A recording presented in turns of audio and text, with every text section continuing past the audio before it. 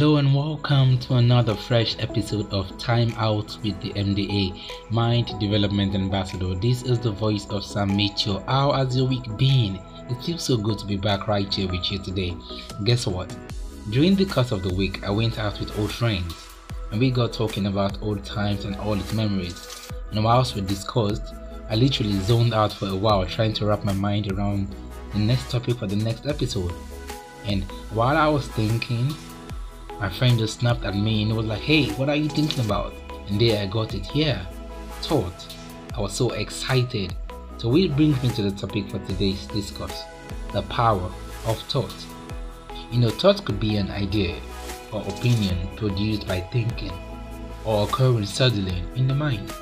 It can also refer to organized belief of a period, individual or group. However, when you think about the power of thought, basically, it refers to its effect and the effect it can produce depending on the kind of thought. Question is, where do your thoughts come from? Theoretically, in the field of science, there is something called neurons, and these neurons release brain chemicals known as neurotransmitters, which generate these electrical signals in neighboring neurons. The electrical signals propagate like a wave to thousands of neurons, which leads to thought formation. While all of this sounds so scientific in context, thought flows with emotions, which have a profound effect on one another. Thought can trigger emotions.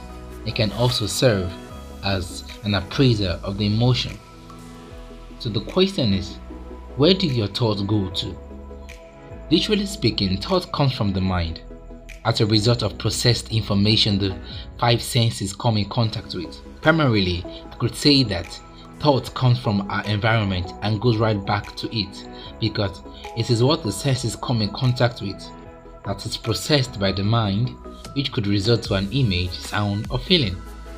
Some people still say thought comes from nowhere, like it just pop into our heads, emerge in form of words, leaving our mouths open. While this may sound factual or profound somewhat, the truth is, thoughts are your reflection from within, manifested in words or actions. So how powerful are your thoughts? The mind is the most powerful computer in the world at the moment.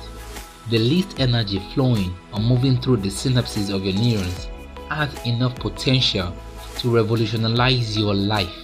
It can fester your mind, affecting every emotion and behavior until it manifests itself into reality.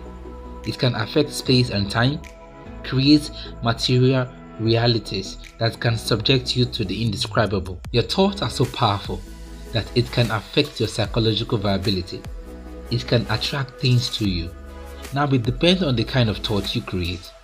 If you are that kind of person that is always angry and resentful, then you'd only attract those kind of persons to you.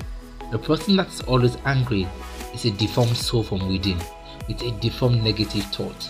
The purpose of thinking is to understand your world as best as possible. You have to evolve your mind to think healthy, positive thoughts in order to better adapt to your environment and make smarter decisions on how to survive, live, and flourish. The energy created from your thought exerts a subtle effect on other people, as well as other forms of life, as you come in contact with others, whether you realize it or not. Negative thinking makes you feel doubtful about yourself, the future, and contribute to low self-worth. It makes you feel non-effective. Psychologists link all negative thinking to depression, anxiety, obsessive-compulsive disorder. Now, thinking about all of that's how tyrant leaders are made. And those who put the world in jeopardy, they have this obsessive compulsive disorder. They want to be recognized by putting the world into chaos. It's all negative thinking. It clouds your moral standard. The Bible says, as a man think in his heart, so is he. It also says, whatsoever things that is true, good, worthy of good report, think on these things. It's for your own good. It doesn't matter if someone upsets you. It's your choice to be upset or not. You have to forgive for your own good. You have to learn to control your thoughts, for they are powerful to make or mar you. Just like what my mentor Reverend Chris Oyakilemo would always say, great men are made from within. The energy released from your thoughts affects the environment and circumstances of your life. If all you think about is fear, lack, danger, accident, it will affect your words, just manifesting for real. Consciously program your mind. Think positive things only. Control your life with your thoughts. Some people even protect their anger. Even on the sick bed, it burns within them. They forget forgiveness about their own life. The more they hold on to it, it brings disorder and disorientation. You don't want to be all of that. There is no over-the-counter measure to own the right thoughts than for you to be in charge by meditating on the right things. Question and disallow every negative thought. Every thought comes as a suggestion. The more you give your own view of the suggested opinion, it takes over you. So you have to work on enhancing your self-esteem. Understand what triggers you.